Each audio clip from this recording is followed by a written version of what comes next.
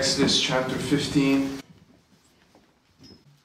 This is what we're going to do. Since this is a song, we're going to read the whole thing. We're going to read up to verse 18, but just picture in your mind hundreds of thousands of Israelites coming over the Red Sea and they singing this all together with one voice. It's a powerful picture. Then Moses and the people of Israel sang this song to the Lord, saying, I will sing to the Lord, for he has triumphed gloriously. The horse and his rider he has thrown into the sea. The Lord is my strength and my song, and he has become my salvation. This is my God, and I will praise him. My Father's God, and I will exalt him. The Lord is a man of war. The Lord is his name. Pharaoh's chariots and his host he cast into the sea, and his chosen officers were sunk in the Red Sea. The floods covered them. They went down into the depths like a stone. Your right hand, O Lord, glorious in power. Your right hand, O Lord, shatters the enemy. In the greatness of your majesty, you overthrow your adversaries. You send out your fury. It consumes them like stubble. At the blast of your nostrils, the water piled up. The floods stood up in a heap. The deeps congealed in the heart of the sea. The enemy said, I will pursue, I will overtake, I will divide the spoil. My desire shall have his fill of them. I will draw my sword, my hand shall destroy them. You blew with your wind, the sea covered them. They sank like lead in the mighty waters. Who is like you, O Lord, among the gods? Who is like you, majestic in holiness, awesome in glorious deeds, doing wonders? You stretch out your right hand, the earth swallowed them. You have led in your steadfast love the people whom you have redeemed. You have guided them by your strength to your holy abode. We'll just end there. Father, we thank you that this is just some of the truths we are reading in this song. And as we complete this chapter, would you guide us through these lyrics, through these truths, through why we sing and all the different things that are found in this glorious text. We pray that your Spirit, Lord, would be in this place so obviously and so tangibly. Your word says the Lord is a Spirit, and where the Spirit of the Lord is, there is freedom. Your word also says that you shall know the truth, and the truth shall set you free. And so, Lord, as your word and as the Spirit come together in unity, we pray, God, that you would transform lives, God. In the unity of these two things, Spirit and truth, set hearts free. Father, guide us. Guide our lips, touch our mouths, Lord. Fill us with faith by the end of this night as we give thanks unto you. In Jesus' name we pray. Amen. At the end of Exodus 14, we know what happens. It's the familiar story of the people crossing the Red Sea. Let's just read from verse 30 before we go into 15 again in chapter 14. Thus the Lord saved Israel that day from the hand of the Egyptians, and Israel saw the Egyptians dead on the seashore. Israel saw the great power that the Lord used against the Egyptians. So the people feared the Lord, and they believed in the Lord and in his servant Moses. The Israelites experienced deliverance, and the response to their deliverance is verse 1 of chapter 15. Then Moses and the people of Israel sang this song to the Lord. Singing is the result of a person that's experienced deliverance.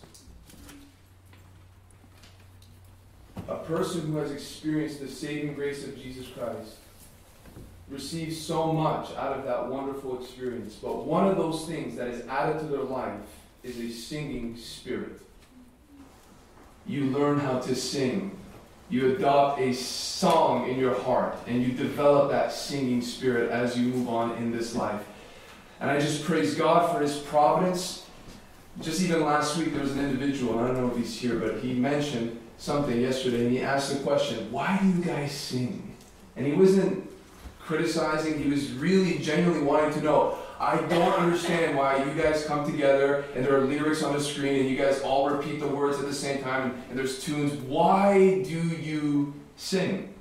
And that was just really the trigger for a bunch of other questions that they had. But I find that question something very important. We addressed that on a Sunday morning, but some people weren't here that Sunday morning, so we're going to talk about it today. If you were to be asked that question, why do you sing?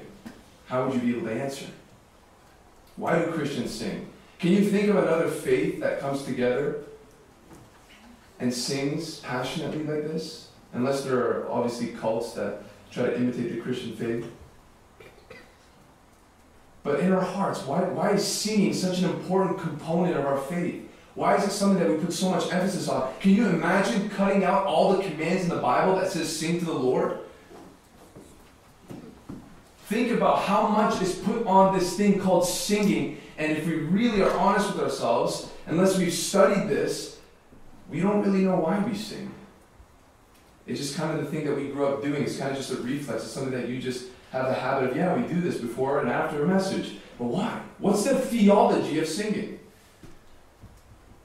And a preacher asked this question once, and it was such a marvelous question. He said, I get invited to speak to worship bands, and we talked about this with the worship team at one point.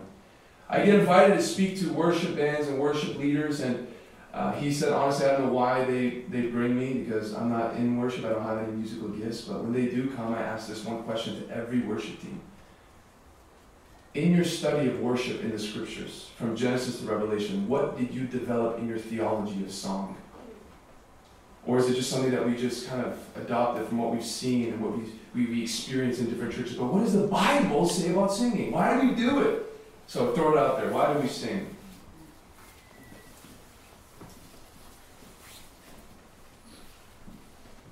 Yes? It's like expressing our emotions, like all together at the same time. Expressing our emotions. Like towards God. Towards God? Yes, Minister? Rejoicing in the Lord. Rejoicing in the Lord? As a way of Celebration? never forgetting His promises and His deeds and what He's done for our lives. So it's a way of remembering His deeds and His promises. Giving praise with our voices. Give Him praise with our voices. Why do we sing? I mean, we could have done a lot of other things in order to celebrate and to remember the promises of God, but why song out of all things? It's a form of thanksgiving, but can't we thank Him without singing? Thank you, Lord. That's thanksgiving. It's a form of worship? Sure. There's different ways of worship, though. Singing is just a part of worship. True worship, as we know, is a lifestyle that's obedient to God. Yes? James says, if anyone among you suffers, let him praise, anyone is cheerful, let him sing praise. So it shows our joyful heart, what's deep inside of us, towards the Lord. That joy comes out in worship. So it's just an expression of joy. It's a form of expression, yes? So I think it's something that God gave us and we're giving it back. It's like a talent that God gave us, something we enjoy. Like we enjoy listening to music, so it's giving back to God. So is it part of our human nature to enjoy music? Is it depth of the soul connected with the Lord? Is it depths of the soul? Yes? Well, music in itself stirs emotion. It's like it creates a mood or an atmosphere. It stirs emotion. Okay. Yes? Unity of the body. Okay, in what way? There's really no other way where we're doing the same thing at the same time. You mean the body of Christ? Yeah. That's a huge aspect, actually. Yes. Somebody other hand, yeah. I guess in hard times it reminds people of their purpose. Like Jesus, when he was doing the Last Supper, they sang a hymn at the end. You see so many times, like Paul, when he was in prison, they sang just, I think, the remembrance and like who God is and what we're doing and all that. Yes, so we see it practiced. It's not foreign. Okay. When God created Lucifer, He made him perfect to sing, and singing is a very integral part of describing with emotion and with words in a melody of who God is and the greatness of who He is. A lot of people have been mentioning emotion. That's very interesting. Any other reason why we sing? I think it stirs emotion, but it shouldn't be about our emotions and how we feel. So it does stir emotions, but it shouldn't be about our emotions. Yes. Yes, Tim. I mean, singing is such a powerful and deep expression of the human heart, of our longings, and it has such a communal element to it. Mm-hmm. It unites people. It brings people together when you're singing together. It unites people in a way unlike many other things. And seeing music around the world, how people sing everywhere, whether it's in a religious context or not, but it just seems to be a way in which we can express the deeper, more transcendent realities of life that words without melody may not be able to do. And I can't also, Yes. I can't, Universal language. yeah, well, Yeah. and I can't help think of Zephaniah 3:17, Oh, yeah. exulting over us in song, and how He's instilled in us this ability to sing in light of Him sort of singing us into existence and singing over us in love. Wonderful. We're all touching on it.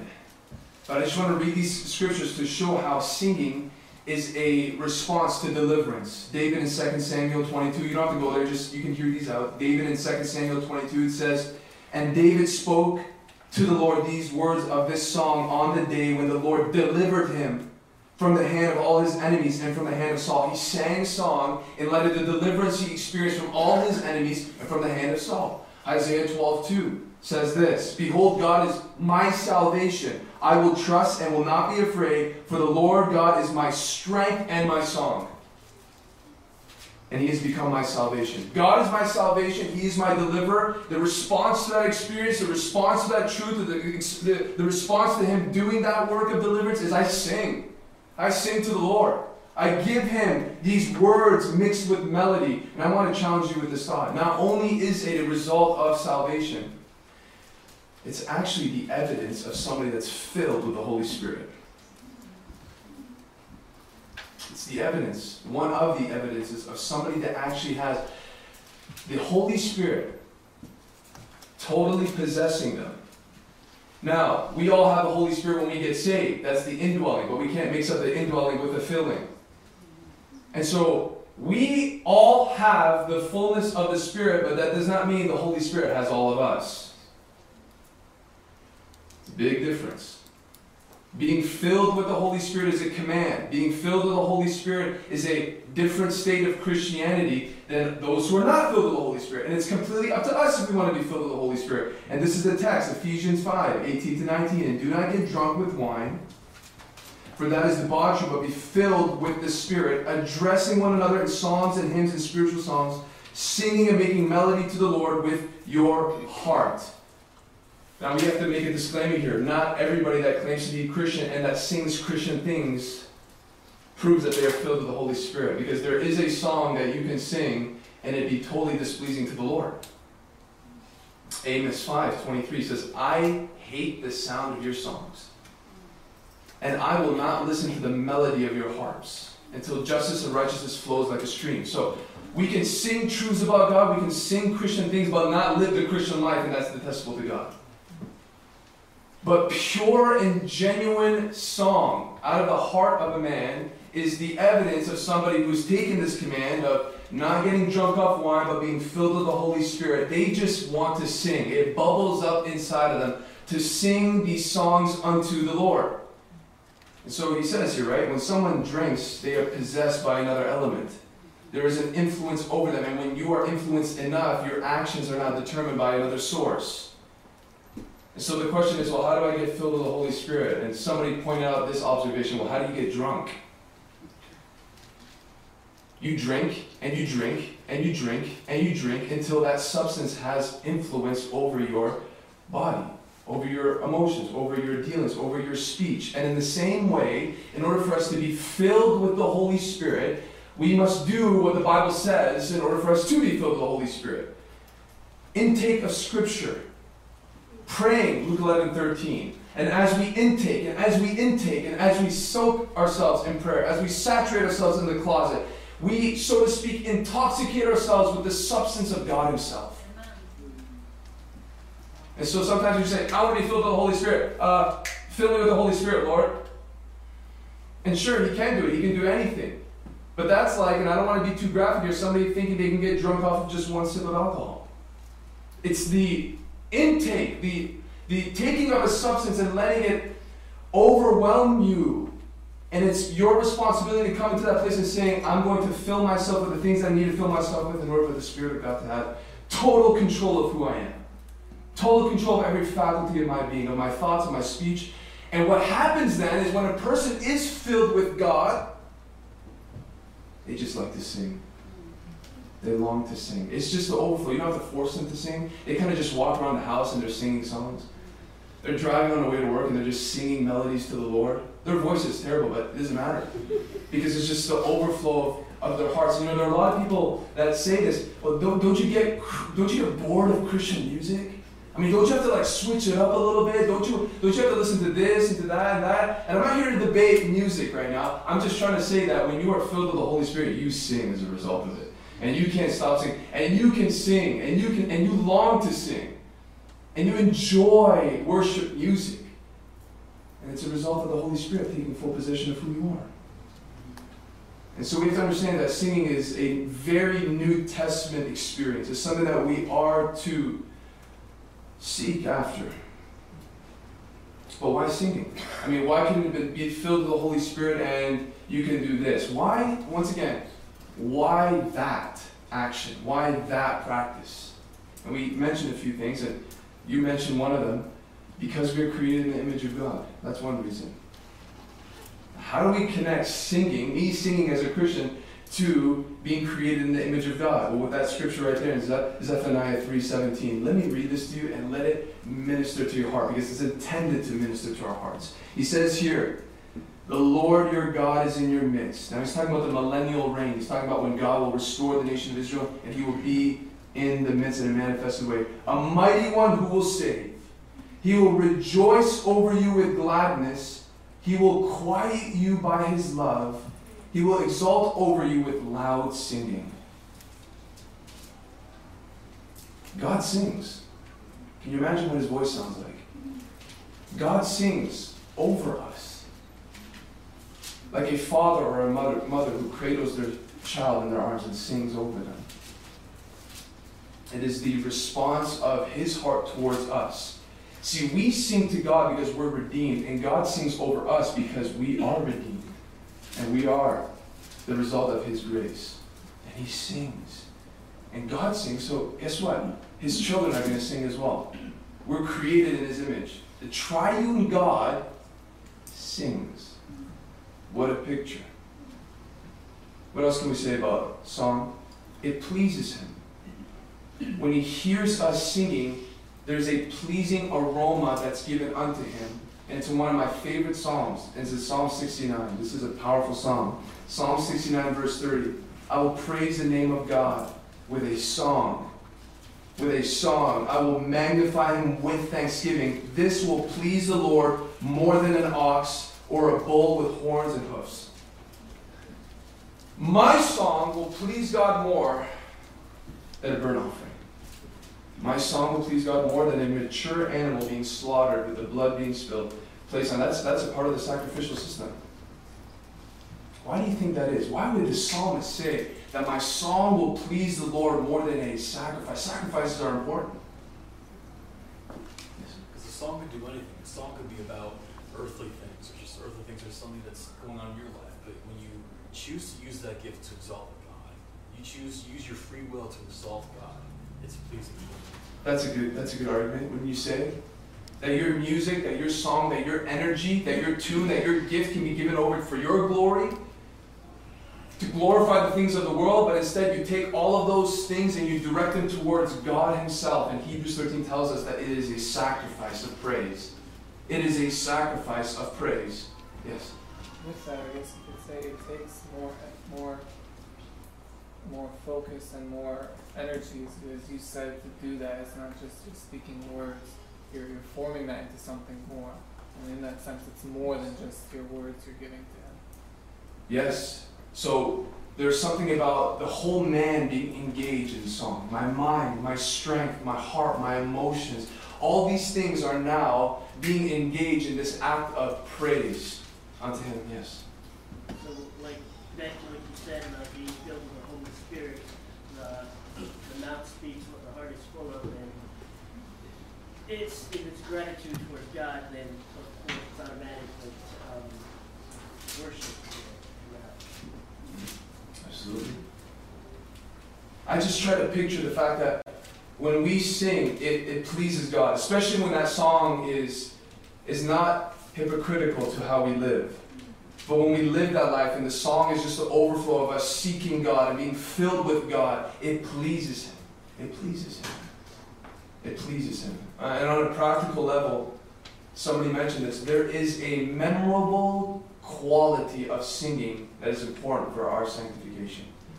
There is a memorable quality about taking, some of you have heard a commercial or a jingle and you just hear it and you hear it and you don't want to listen to it, you don't want to hear it in your head, but it's there.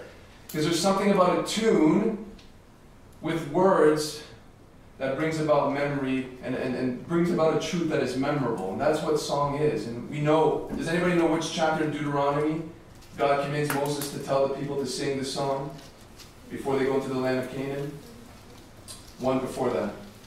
32, Deuteronomy 32. Out of all the things that God asked Moses to do for the people to learn something, He says, sing a song. And sing the song to them, and let them sing the song for generations to come, that they may be reminded of so-and-so and this and that. That's so vital. And that's a New Testament thing as well. Colossians 3:16.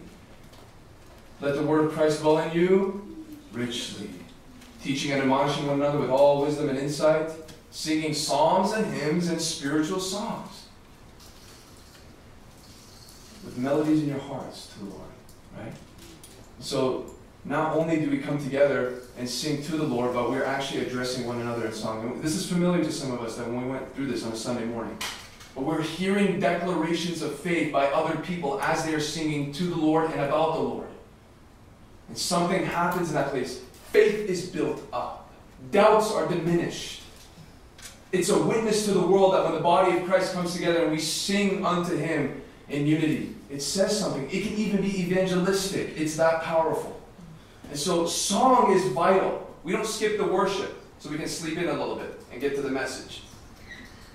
Your voice is missing. And because your voice is missing, somebody's not hearing. And if somebody's not hearing, they're not going to experience that sanctification process that they could have experienced if you just showed up a little earlier.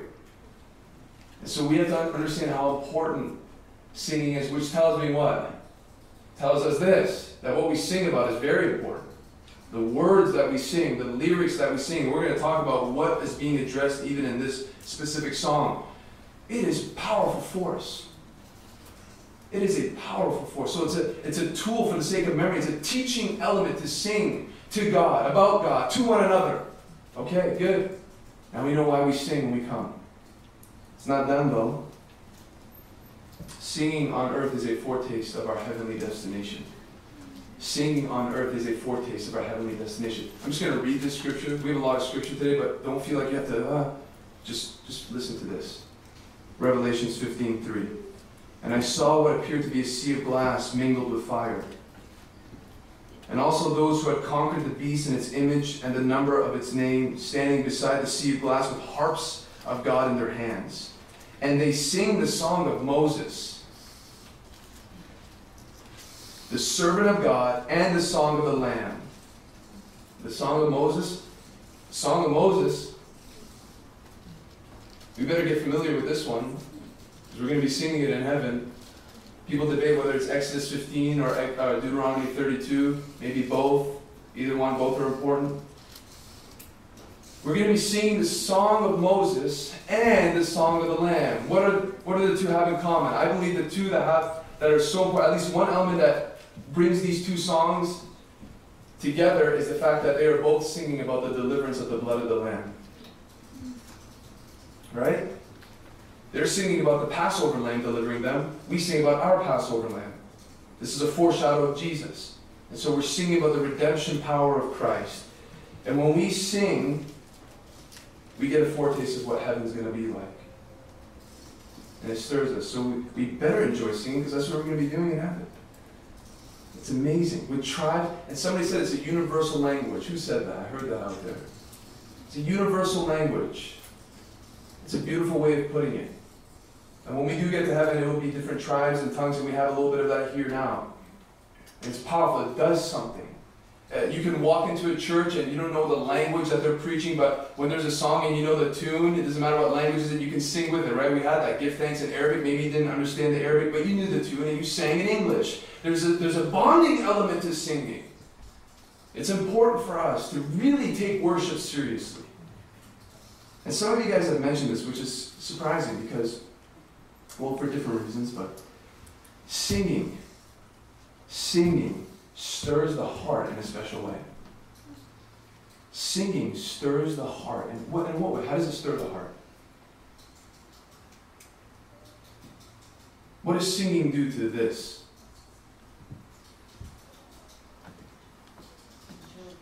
Enjoy it? Sure. Puts it out in the open. Puts it out in the open? Sure. Does it do something to me? What does it do? Refocus. Refocus? Sure, yes. But does it stir something within me? Does it stir up passion? Is that a fair thing to say? Does it stir up certain emotions? Does it stir up a certain feeling towards God? Now, is that necessarily wrong?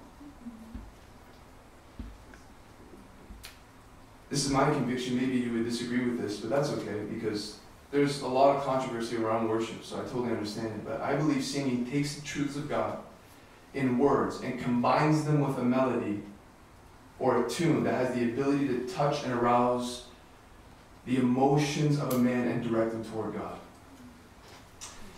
There's something about when you sing it with a tune that reaches a part of you that would not be touched otherwise. To some degree, not all the time. For me to sing, and I'm not going to do it, but to sing how great is our, okay, there I did, I'm sorry, how great is our God. For me to sing how great is our God, there's something, you can just imagine it, it's different than me to say, how great is our God, right? Just immediately right there, you know that there are some strings that are being pulled in your heart towards the Lord. And I know why people are afraid of emotion, because there's an instability and a deceptiveness about it, and it can be manipulated. So we kind of put that down. We say, no. And listen, it's not emotion, it's emotionalism that we have to be careful of.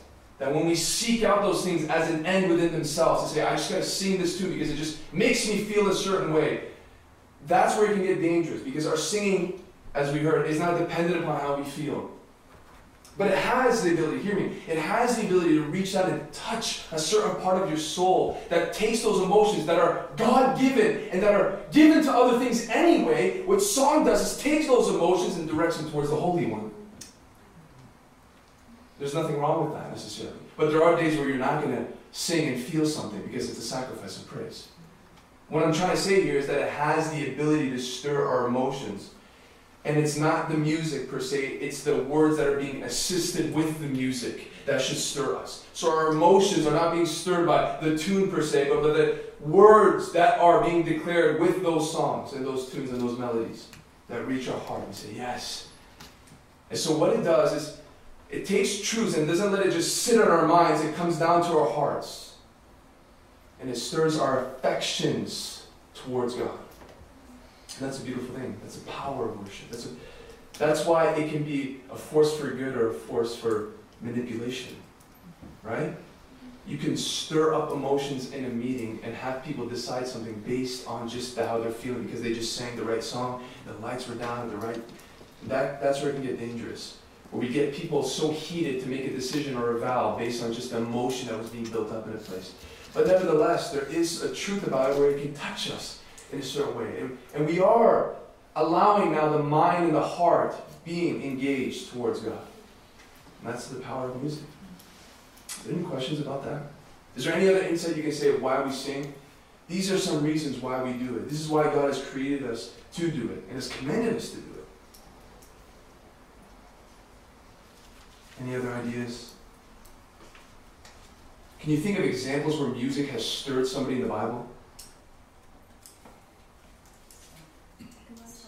Saul. Here's your medicine, Saul. David's going to come and sing over you or play over you, and that's going to soothe you. Is there another example? Elisha. Does anybody know what example she's thinking of? Elisha the prophet in 2 Kings chapter 3, verse 13.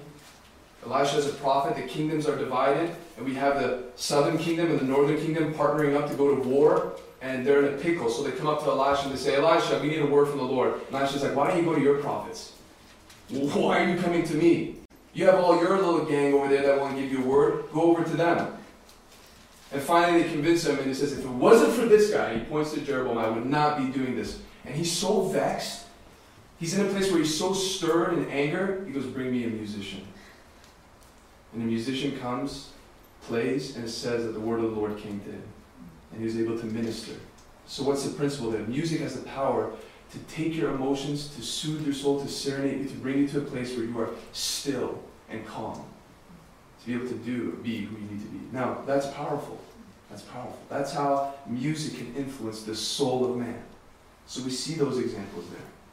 Now, when we come to the song, and I didn't read through all of it just because I want to get into it as much as we can. When you look overall at this song, there's something that we should recognize in the things that we just read, because there are important elements now of the substance of the song. We know why we sing. We know why we do it now. But again, it's not just why we do it, it's how we do it.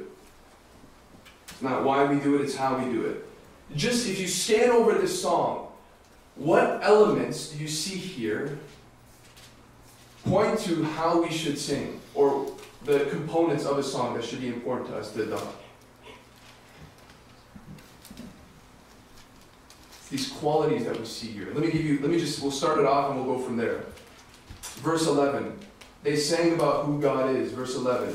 Who is like you, O Lord, among the gods? Who is like you, majestic in holiness, awesome in glorious deeds, doing wonders? When we sing, we should be singing about who God is. There's one example. Just for a second, just look through and see what other components do we look at to implement in our worship. Yes? It sings about specific things God has done. Specific things God has done. Right, so can you find a verse where you can say that? Yeah, 9 to 10. Okay. The enemy said, I will pursue, I will overtake, I will divide the spoil, my desire shall have its fill of them. I will draw my sword, my hand shall destroy them. You blew with your wind, the sea covered them. They sank like lead in the mighty waters. Absolutely. So specific things that God has done. Specific testimonies. The cross, the blood, the resurrection, the burial. Miracles. You are great. You do miracles so great. You split the Red Sea. All these different things. Absolutely. What other components? Yes? I was going to say who the Lord is to you personally. That's verse 2. Powerful. Who the Lord is to you personally. What does it say in verse 2? The Lord is our strength? No. The Lord is my strength. And my song. And he has become my salvation. This is my God, and I will praise him. My Father's God, and I will exalt him. There's this personal element in worship. You have every right to sing to the lover of your soul. Say, you are the lover of my soul. You are my closest friend. You did deliver me. You did take me up from the miry clay. And so there's this personal element to it too. So there's license for me to say, you're my God. You're my king. You're my shepherd. You're mine. Right? Absolutely. What other components? This is so great. What else do we see here? So we mentioned who God is, what God has done, the personal element of worship, what he will do. You guys are nailing it tonight. What he will do. Where do we see that? Verse 17. Verse 17. You will bring them in and plant him on your own mountain, the place, O Lord, which you have made for your abode, the sanctuary, O Lord, which your hands have established. So it's not just singing about what he has done, it's singing about what he will do. This is important. If you're in any type of worship ministry, pay attention.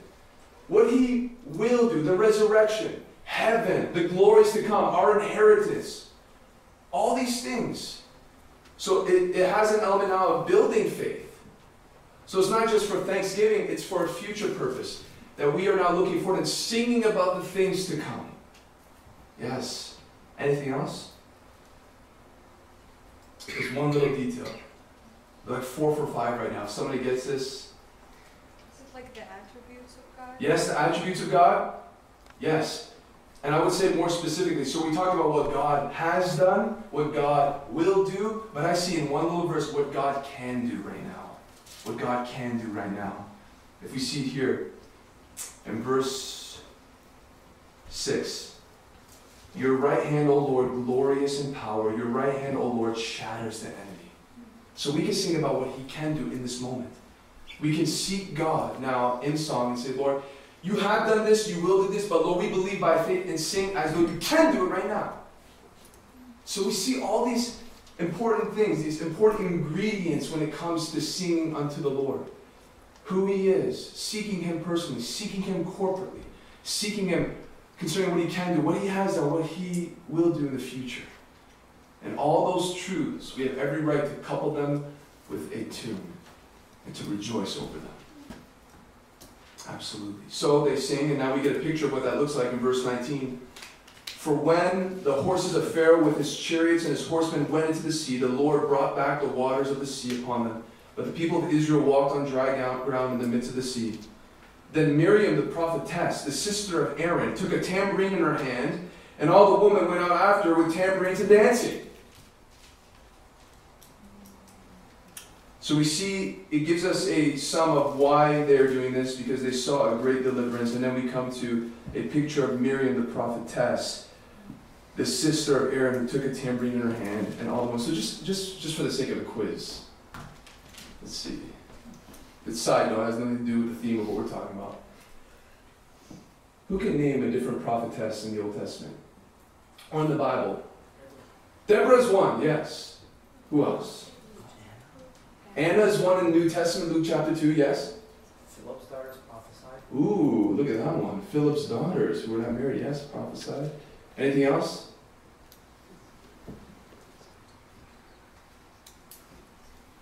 I Yes. don't know if that makes any sense, but Pilate's wife?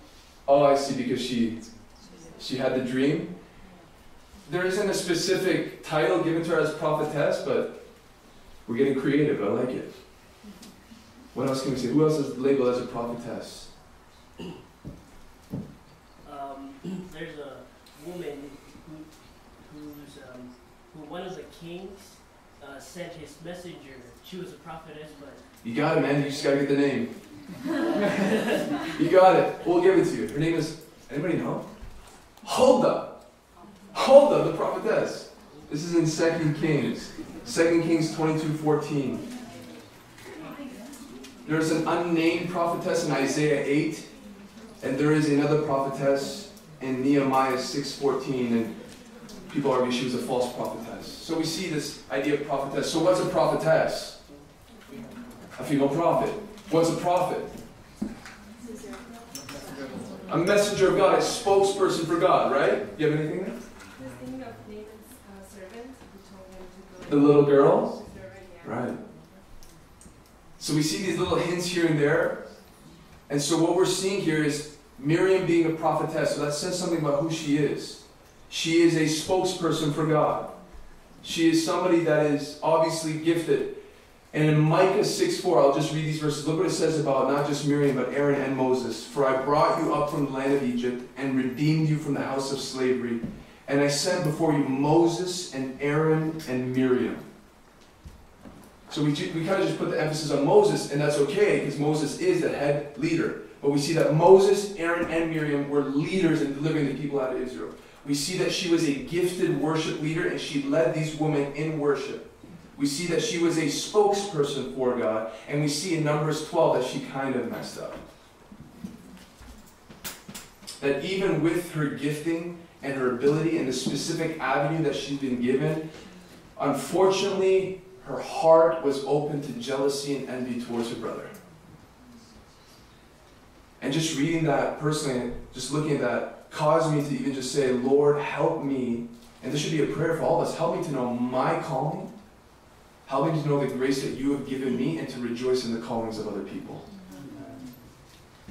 Because Micah tells us they were a team. There's no room for this stuff. But she allowed it, and which is sad, because from Numbers 12, it's kind of silent about her. Then you go to Numbers 20, it's like Miriam died. And so we don't want to start well and finish like that.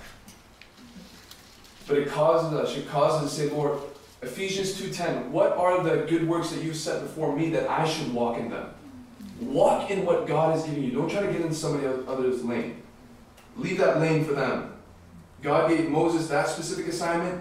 We see here that she was a singer. We see here that she was a worship leader. We see that Aaron was a high priest. And we see Moses was the spokesperson for God, who had the rod of authority that went out and did the miracles. Everybody has a role. Let's walk in unity. Praise be to God. Guard your hearts. Guard your hearts. And we don't have to go too deep into jealousy, but jealousy is so ugly. It has no bounds. It has no bounds. And we've heard this more than once. It doesn't matter what gender. A guy can be jealous of a girl, vice versa. It doesn't matter if it's siblings. It is so ugly. It just has no limitation. There's no restriction to how jealousy can affect even the closest relationships. And the scary part is, it didn't start that way. Eventually down the line, somehow, for some reason, Miriam allowed her heart to be open to that. In the beginning, it was great. I mean, Moses did an amazing thing, and she's singing and dancing, she's doing her own thing, but over time, and this is an argument from silence, so don't quote me on this, but I believe that one of the reasons why Moses was because he was a man who practiced the presence of God. Moses messed up. He did. Eventually he did mess up. I'm not saying that if you spend time with the Lord all the time that your flesh can't get at you sometimes. But if you look at him overall, if you just look at his life, Hebrews 11 comments on him so well. This man practiced the presence of God. This man met with God. This man valued God more than his calling. He just said, I just want your glory. I just want your presence. See, when you're like that, you don't end up like this. But the moment you begin to value what you do for God more than who you are in Christ, it gets dangerous. Identity crisis. So we see that Miriam started really well, but her heart was vacant. And so even her own brother, that she helped save as a baby, the one who did ministry with him, allowed this ugly thing called jealousy creep into her heart. So Lord, help me know my calling and to know the grace that you've given me and to rejoice in the callings of others. But there's a beautiful picture of how they're singing here. I mean, it's descriptive, it's not necessarily prescriptive, meaning it's describing what's happening. It's not telling us that somebody has to get up here every Sunday or Friday and tap a tambourine, everybody has to dance. But there is a certain truth to this, and it's what? Passion. Let me give you a quote by John Wesley, who gave this as an introduction to one of his hymnals. He said this, listen carefully. Sing lustily and with good courage. Beware of singing as if you were half dead or half asleep, but lift up your voice with strength. Be no more afraid of your voice now, no more ashamed of it being heard than when you sang the songs of Satan. Meaning, when you were in the world and used to sing those songs that the world sings that glorifies the things of the flesh and the enemy, you had no problem singing really loud at that concert. You couldn't even hear anything. You left deaf. So sing with just as much passion in the house of God and in your devotion to God, with strength. Not weird and drawing attention to yourself, but enable your whole man to come into worship towards the Lord. John Wesley. So we see here in verse 22 what happens. They sing to the Lord, and oh, how quickly singing can turn into something else, huh? Then Moses made Israel set out from the Red Sea, and they went into the wilderness of Shur. They went 3 days in the wilderness and found no water. When they came to Marah, they could not drink the water of Marah because it was bitter. Therefore it was named Marah. And the people grumbled against Moses, saying, what shall we drink? And he cried to the Lord. And the Lord showed him a log or a tree, and he threw it into the water, and the water became sweet. What happened to all that hoopla? All the tambourine dancing? What happened? Life happens. And this is where we don't let what our circumstances bring to us determine how we feel about God, or know about God, or worship God, or are devoted to God. What can we say about these verses?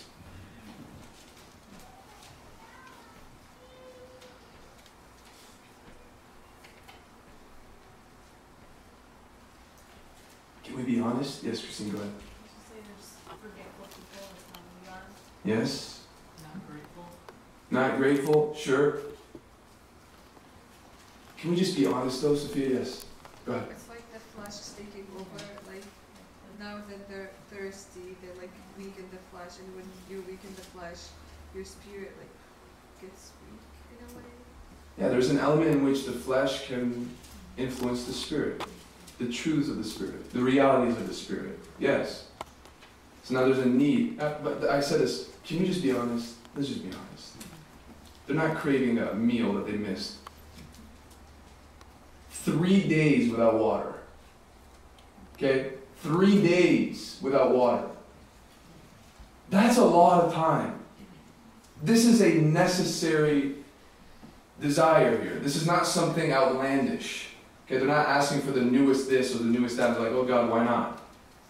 Water, an element of life and to live, is not being delivered to them within 3 days.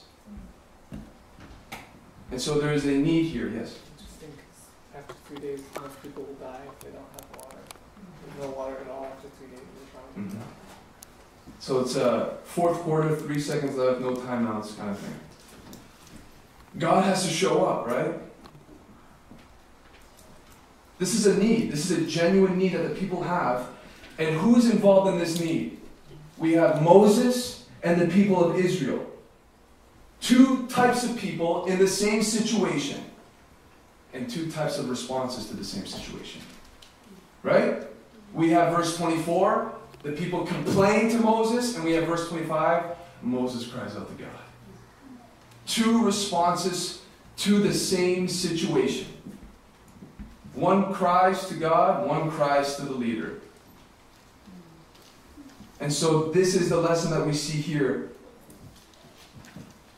That complaining is easier, but it doesn't produce anything. Praying is harder, but at least you get some results. Complaining is easier. Why? Because it's just the thing of the flesh. We're so easily pulled down by complaining because it's just there. But prayer is against your flesh doesn't want to pray. But one produces results. One thinks it produces results. It doesn't do anything. There's no response after verse 24. There is a response after verse 25. And this is what happens here. Moses cries out to the Lord, and there's a solution. The people complain, and there's no solution. And I love how both of these people experience the same thing with the Red Sea. The Red Sea represented a situation in which God takes you through.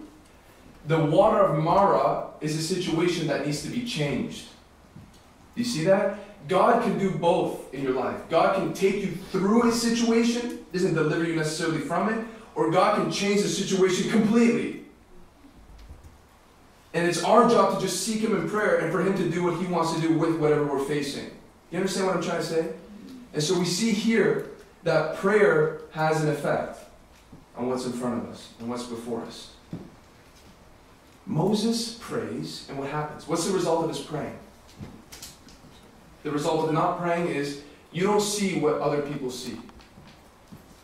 Moses prayed, and God says, here's a log. Now, if he had not prayed, he wouldn't know that a log would have solved the problem.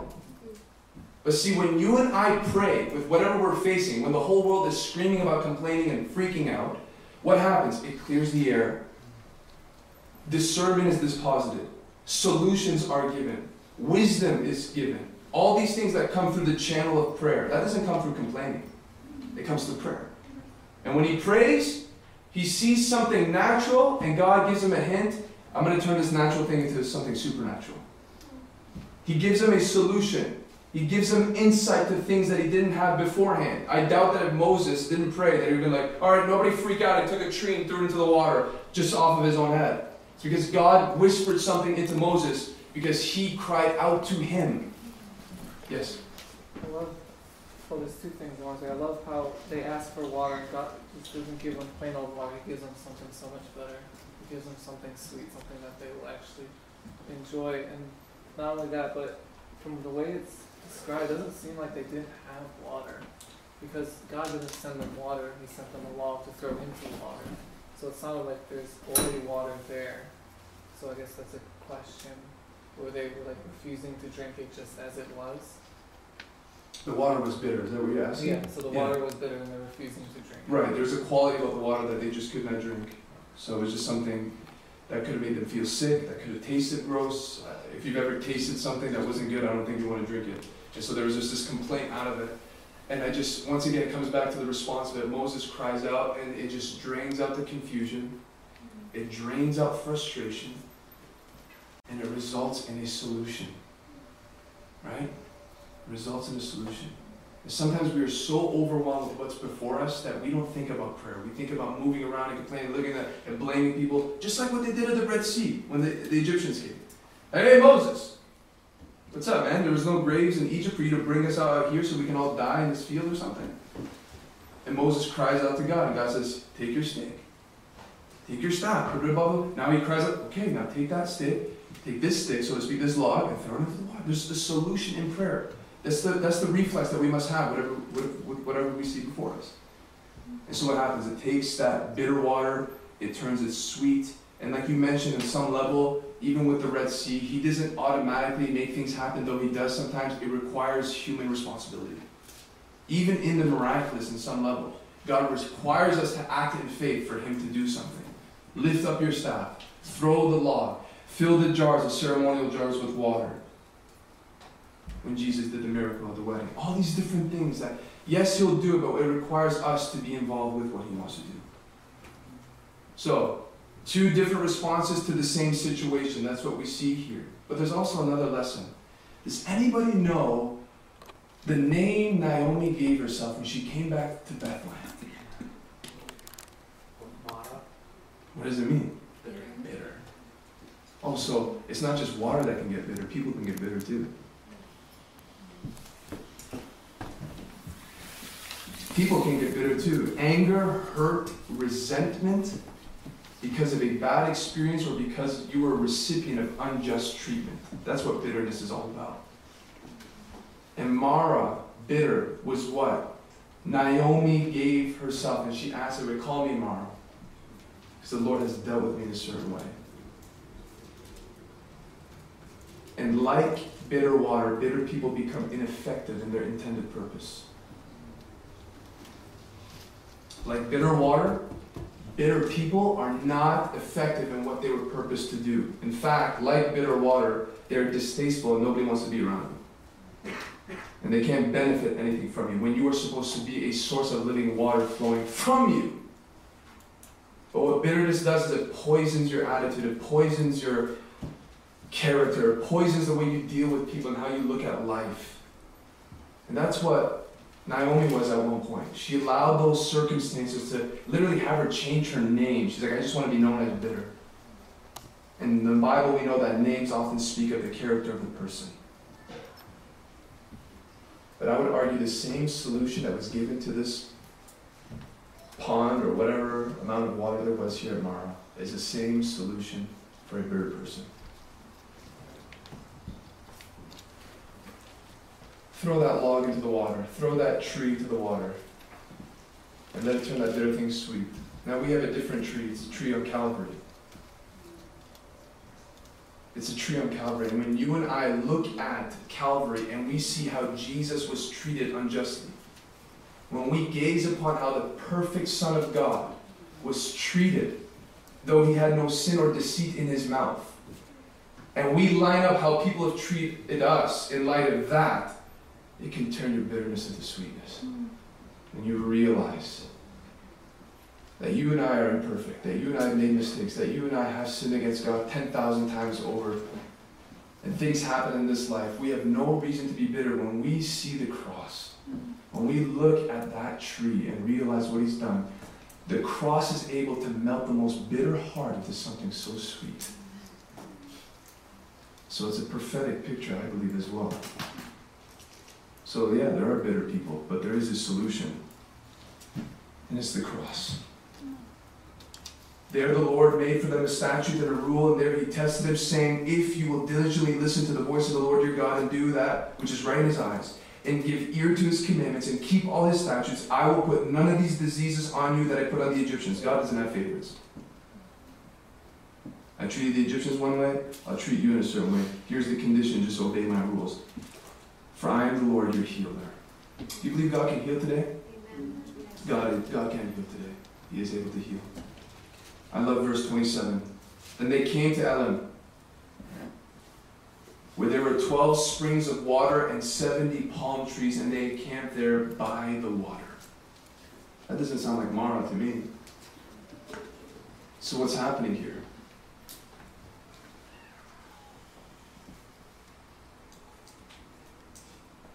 Think of it in light of a journey. They're in a journey right now. And in life, there are times where you will be in Mara, and there are times where you will be in Elim. In life, there are times where you don't feel like God is responding, You don't feel like there's some sense of joy per se, or there's just some sense of communion, whatever it may be, these different sensations that come through wilderness journeys. But there are other times and other moments in life where you're in an oasis and you're in paradise, heaven on earth, so to speak. And so I believe this verse 27, in light of everything, is just a picture of the Christian walk. That there are days where we're walking and it seems like forever since something has happened, since we've received a touch from Him, since we have experienced Him, since we have had this testimony of Him. And it causes us to be anxious, and it causes us to wonder, and it could even cause us to complain. It could cause us to be unfaithful, but we have to understand that there are times also where there is an oasis in which you are overwhelmed by His blessing, overwhelmed by His touch, where you're getting a taste of heaven on earth. And this is the important lesson. Whether you're in Mara or in Elim, we must be faithful. We must be faithful. We must be dependent upon Him. We must walk by faith, not by sight. We must believe that He knows what we need at the right moment. We must believe and trust in His leadership. Our hearts must remain in that place. Once again with David, whether you're in a cave or a mountaintop or a valley, He deserves our worship. And He deserves our praise. And He deserves to be sought after. And so know this, that there are Maras in our life and there are Elims in our life. And He is worthy of our devotion in both. He's worthy of our faithfulness in both. He's worthy of our obedience in both. And maybe you're like me, when I'm in Elim, like, I like it here. Let's just stay. I really enjoy this, Lord, because it feels like you're closer to me than anything else. Would you keep me in this place? And God knows what we need. God knows what we need. And what happens? They set out from Elim. Verse 16. Elim was really good. I love that. That weekend was awesome. It was like the glory of God was in every meeting. That 2 weeks where I was in my private devotion was like I was being taken up like Ezekiel between heaven and earth. I was like in two different realms. Why did you make it stop? Why are you silent all for a sudden? You were speaking so loudly before. And we just trust in Him. We trust in Him. Because there are other things that need to happen that require you to come out of Elim. There are things in your character that can't happen in Elim. That need to happen when you're being tested in your faith. When tragedy comes. When the Amalekites come and attack you. And then there are moments where I bring you back and I strike a rock and here's some water.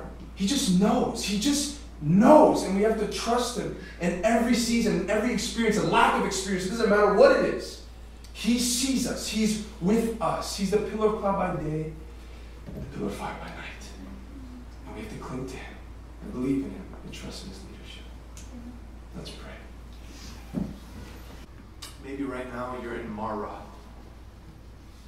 And it's so amazing how you can quickly go from the Red Sea experience in just a few days end up in Mara.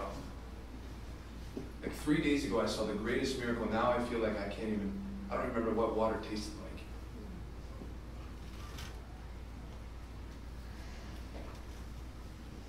Or maybe you're in Elim. Regardless, He does deserve one thing, and that's our praise. And our words of adoration and our love and our service to Him. Father, tonight we thank You for Your precious word. We thank You for this song. We thank You what You teach us in singing. We thank You that it touches our inner man in a certain way. We thank You that it takes the truths of God and makes it memorable. We thank You that You sing over us.